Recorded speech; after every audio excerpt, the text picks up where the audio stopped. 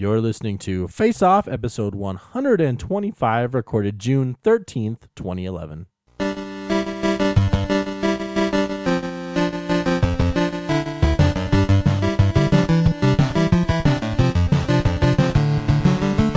Face Off. Welcome to Face Off, your face-to-face web technology podcast. I am one of your hosts, Jade Robbins. And I'm your other host, Mark Sanborn. In this podcast, Mark, we talk about web technology, things like web development, social media, and entrepreneurship on the web. Get the show notes for this episode by going to faceoffshow.com. Mark, this is a very special edition of Face Off because right now, I'm going to call it our Stanley Cup issue because we record the show right here. I may or may not have the current Stanley Cup game on my other computer right now. I'm not watching it. If they win during the show or whatever, you can jump up and down and yell. I can hoop and holler. Okay. I'm like, this is what's funny too is I'm a mild hockey fan. I'm not rabid or anything. And like sort of this is what's funny, like sort of randomly the team that I used to like to play on NHL 11 on the Xbox was the Boston Bruins. So when I started watching hockey, I ended up sort of rooting for that team. And this year they're in the Stanley Cup Finals, and but at the same time I feel like a lame fan. Like I'm not a certified hockey fan or a certified Boston fan because I picked them out of a video game. But that happens. So you're playing NHL 10, I believe it was. We were it was 10. Competing. It was 11. Yeah, and I always picked the Red Wings. My dad was from Detroit, and that's the team you'd expect a fan from Montana to be watching if he came from there. But yeah, it's like you and Rob have, like, Rob is from the Detroit area. He has ties. Your family's from the Detroit area, so you have ties. I just picked Boston because I thought they were the best team to play with. But I must have done good because this year they went all the way to Stanley Cup. And it's not like I was bandwagoning either because in 2010 they did not go to the Stanley Cup Finals. They haven't won a Stanley Cup since like 1968. So I'm not bandwagoning. Don't even say that, people listening. I know you're thinking. So more than once. So like normally people get into a sport or whatever and then buy the video games, but I've done it the opposite way. Like with Madden. Yeah, I was like, I played the game, then I was like, hey, this is kind of fun. And so now I get, and understand football. I want to watch it and stuff. I remember in middle school, I got into Age of Empires, and then we started talking about like history and the Babylonian and and I was like, oh yeah, the Assyrians, they got some great chariot archers and stuff, Hey, see exactly. Now when these people complain about video games, we can tell them that they've taught us things, and we've learned stuff and actually expanded our horizons because of them. Anyways, Mark, so a couple episodes ago, we talked about different ways to search your website. We talked about Google custom search and stuff. You found something called Elasticsearch. What is that? So I don't remember which episode on it was, but we did a full text search episode on like search engines for your text.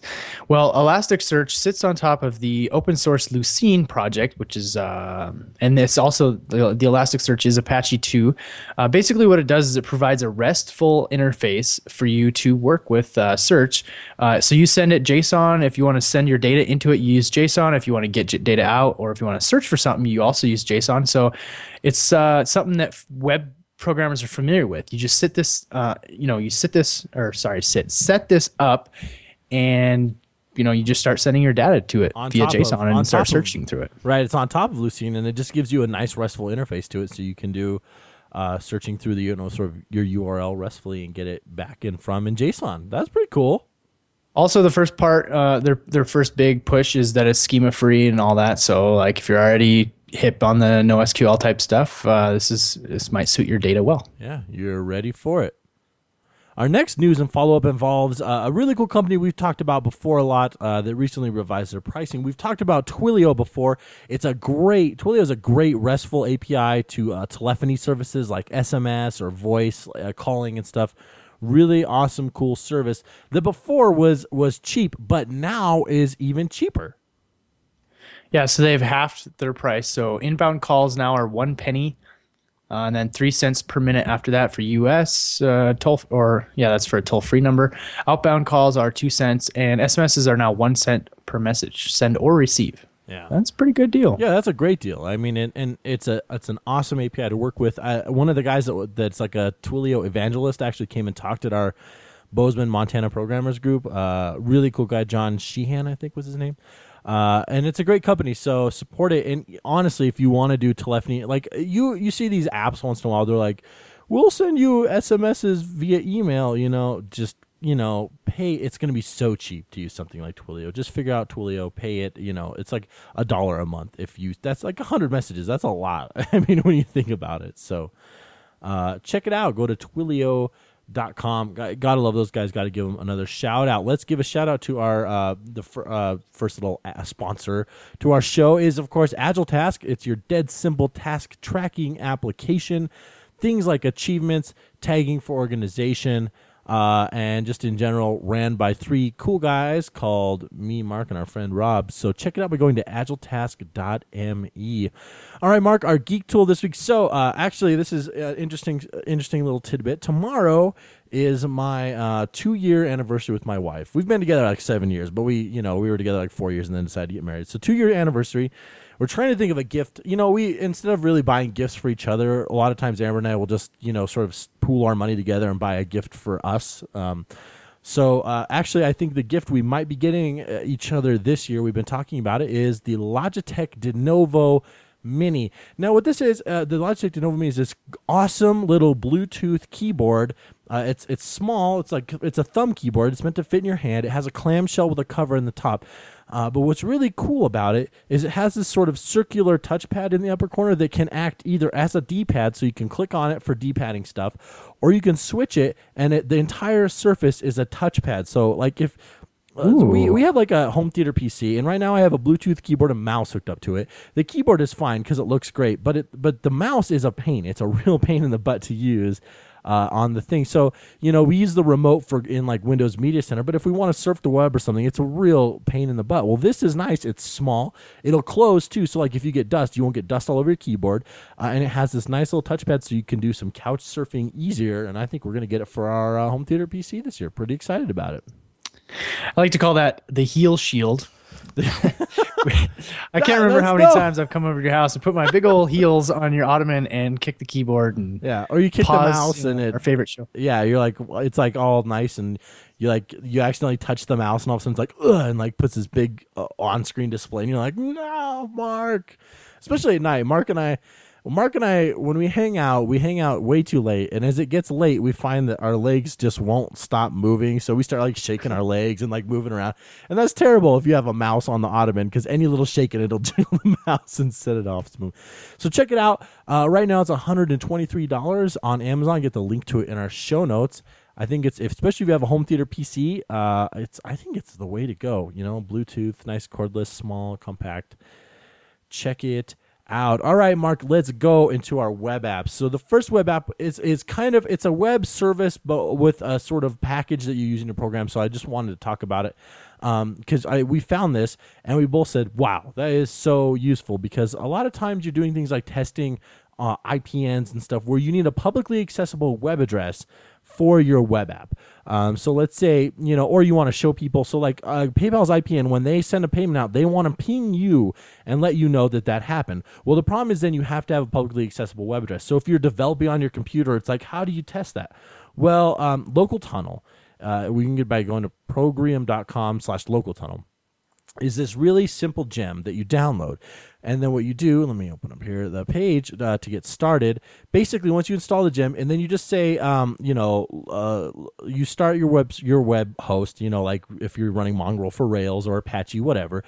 Then you basically just say local tunnel, and then what port you want open. And what that gem will do then is, I'm pretty sure it will do like all the port tunneling for you. It will give you a .localtunnel.com address with that port open and forwarded that you can get to, that's accessible from the web for anybody. I can give you a really good case scenario, and that is when we were working with payment gateways, in order to test the actual payment, PayPal or whatever payment gateway you have has to usually send you some data to some sort of server that's reachable via the web. And oftentimes, when we're working with Rails, we're just doing it local and on our own computer.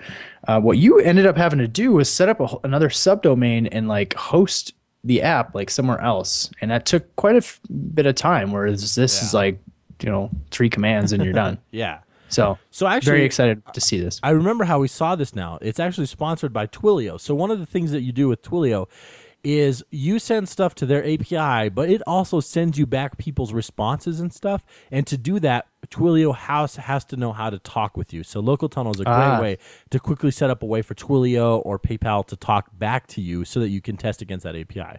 So you don't have to have you don't have to have like a dev server on your server where you are constantly deploying to just to test, a particular thing on an API that has to call back to you.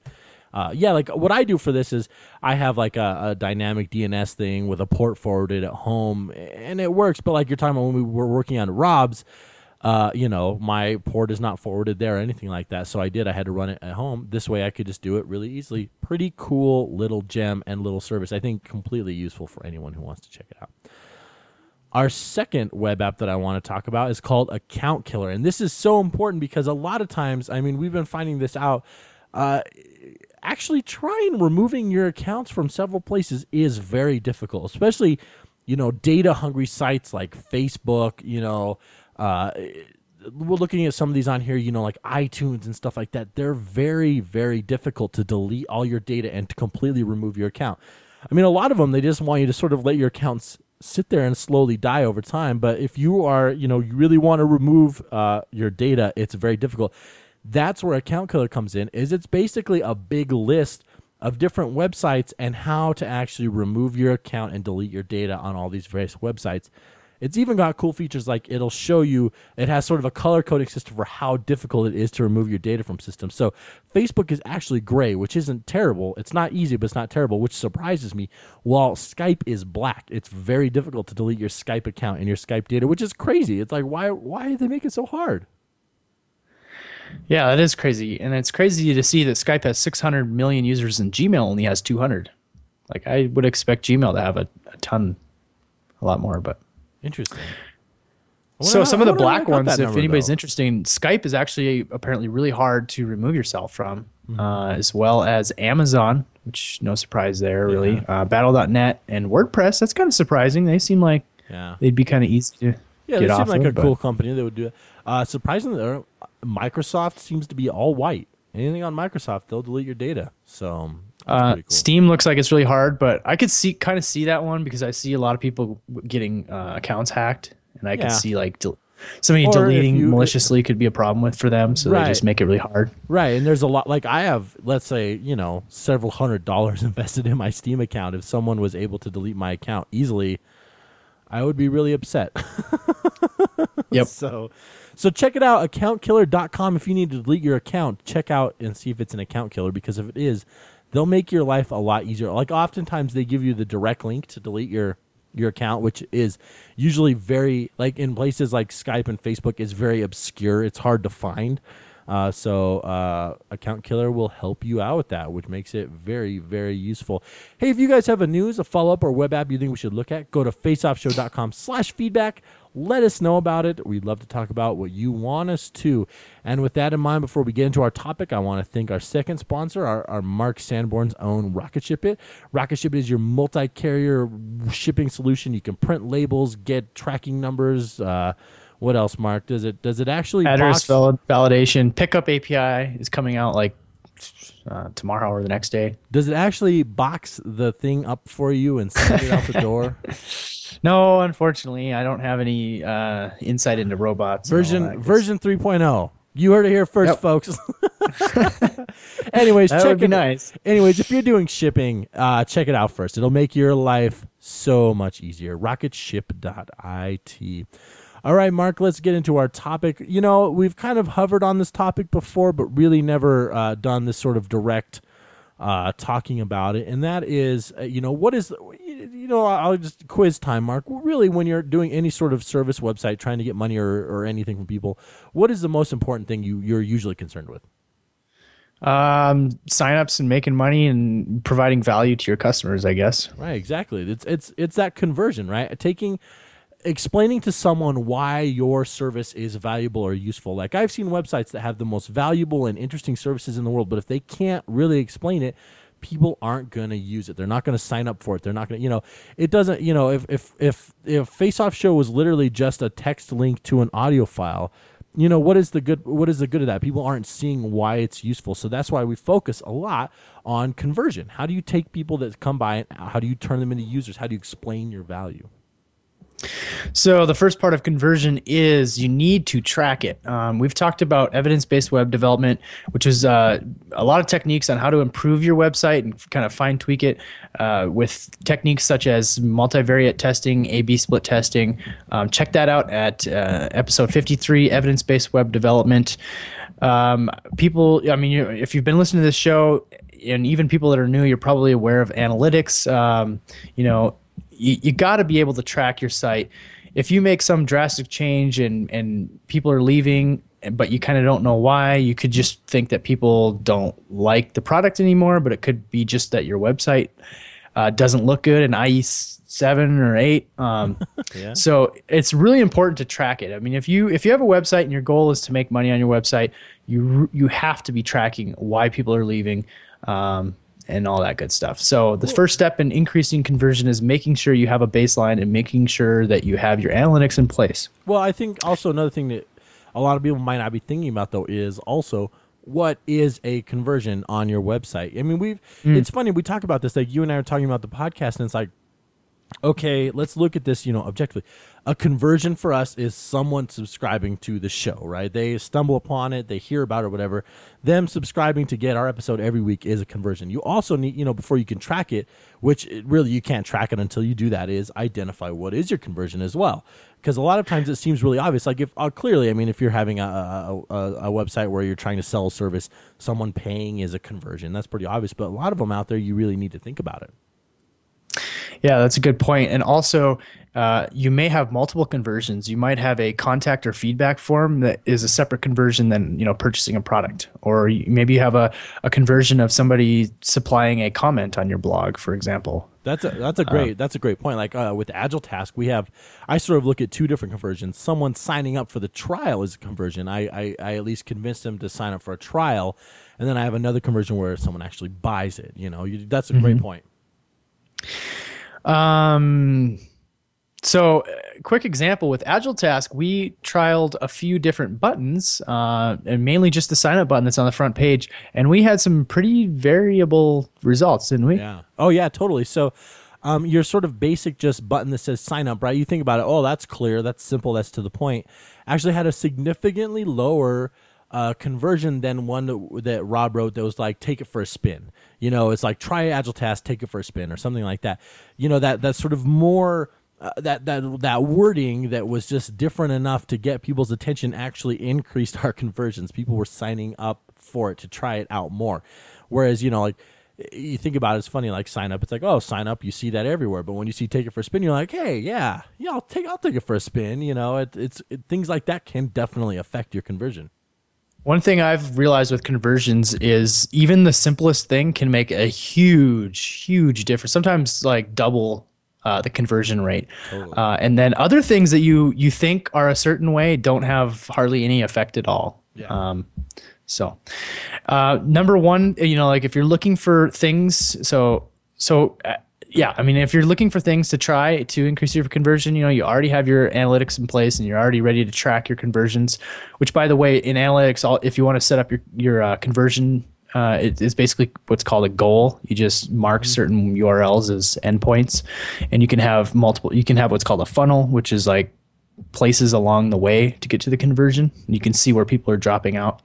Right. Make sure you have all that stuff in place, and then you can come back and try some of these things. The first one to try is have a good headline. Whether it be your USP or unique selling proposition. As an example of that is Amazon's or Walmart's "Live Better, Save" or whatever. The little tag below the logo. Yeah.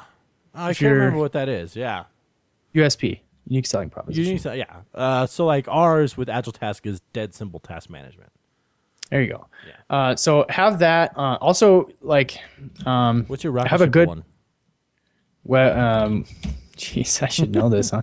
It's like It's shipping made easy. the complete web-based multi-carrier shipping solution. I should have known like, that that's because my headline. I said that in the ad. So that's one of that should be at least the first thing that attracts the customers or the user's eye when they come to your site, and they really need to know what your product does based off that one sentence. If you don't have a headline, try putting one on. If you have one already, try a different one. Some example is see what the site was called.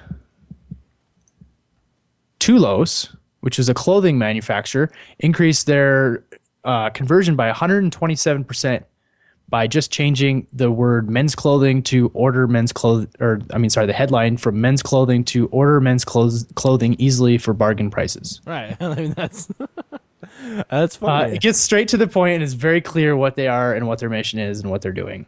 Right. Like men's clothing, it's like what? You repair men's clothing, you sell men's clothing, you just like men's clothing. It's a blog about men's clothing. I mean, that the other one is, we're selling men's clothing, at bargain prices. CityClick increased it by changing their headline from businesses grow faster online to create a web page for your business. And that was a 90% improvement over the original. They also test get found faster. That was 26%. And then online advertising works. They actually had a negative improvement over the original. And that's something to note, that not everything, I mean, you might have a great idea and you might put it out there, but it actually might cost you money to have an idea or, change your headline to something that's less effective. So it's really important to not just change random things on your site thinking that it's better and not actually tracking and seeing the effects that it has. Yeah, we've talked about split testing, A/B testing before. Keep track of that stuff, because if if you're not taking a look at it, you don't know how it's affecting what you're doing. Another technique that I see a lot of e-tailers doing is scheduling emails to go out. And this is good for service-based and also products. So if you sign up to a service, you're usually expect an email right away, verifying your email, and then maybe another email right after that, greeting you, telling you how to use the app, things like that. Mm-hmm. And then sometimes it's helpful to remind you, like if you haven't used the app in a few days, to remind people, get back on it. So have some kind of a schedule for emails to go out. You're going to have to kind of figure out what fits for your business, whether it, be, 1-3 days, then 15-day. I know like some supplement websites and things, if you don't buy for 6 months, they send another one out saying, if you're not working out, you should get back into the gym and work out. Or, yeah, that's dirty. If you still are working out, you should have some supplements because they're going to help you out, And I know. Good job, but I mean, get back in the gym, brah. I've even seen some sites that you visit them and then they capture your email at some point, and then if you visit them again, you still have that cookie stored. And let's say you visit them 3 months later and you look at an item, they'll send you an email about stuff like related to that item or another item that are related to those. Figure it out. Don't bombard people's email inboxes with junk. I mean, that's something to think about, right? That will decrease your conversion. If people feel like they're getting spam, that will decrease your conversion.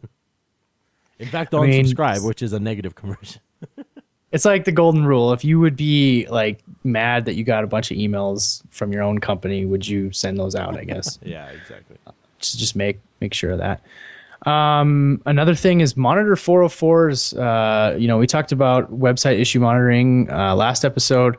If obviously if people are getting 404s and errors at, any place on your website, but especially in the checkout section or the shopping cart, you're going to be losing conversions. If you're a product-based business, if it's service, if somebody can't sign up because they can't pick the username they want because you've got it restricted unnecessarily, you've got it maybe restricted to 8 characters and they're trying to use 9, or some goofy thing like that, and they can't get in, or there's some kind of a JavaScript validation error that only happens on a Mac or something that you haven't tested. Again, this all goes back to analytics and tracking got to have that stuff in place so you at least know when these errors happen. But if the users are getting errors, they're gonna not like your site, leave. Yeah, exactly. It's things that anything that bugs someone will turn them off of your website. They'll just leave. Another thing is try different colors. There's been, tons of studies about different colors affecting signups, but whether it be buttons, and this is why you often see a green button next to a bright orange one. The orange one's obviously the one they're trying to get you to click on. But it's different for every site. That's another thing I noticed too, is like if you just read like what other people have done for conversions, it doesn't always apply to your industry or your site. It's basically something that you're just going to have to try. Yeah. But try different colors on your main buttons. Another thing that I would say to do is to totally, if you're in the middle of a redesign, get a baseline before your website redesign, and then redesign your site with things in mind that you think will help with the conversion, and then see if that whole new redesign influenced your users to convert better. Oftentimes, if you have a site that only gets a few hundred visitors a month, this is your only option. You don't have the option to test every little button and color. So you're pretty much make a huge drastic redesign and then test that new redesign versus the old one. Right, and just remember, the thing is, like, if you want to try to increase your conversion, you need to be able to measure it, and you need to know that that's happening. And I think most people will find that, it's like the step is sort of like identify your conversion, measure it, and then tweak it to try and increase your conversion.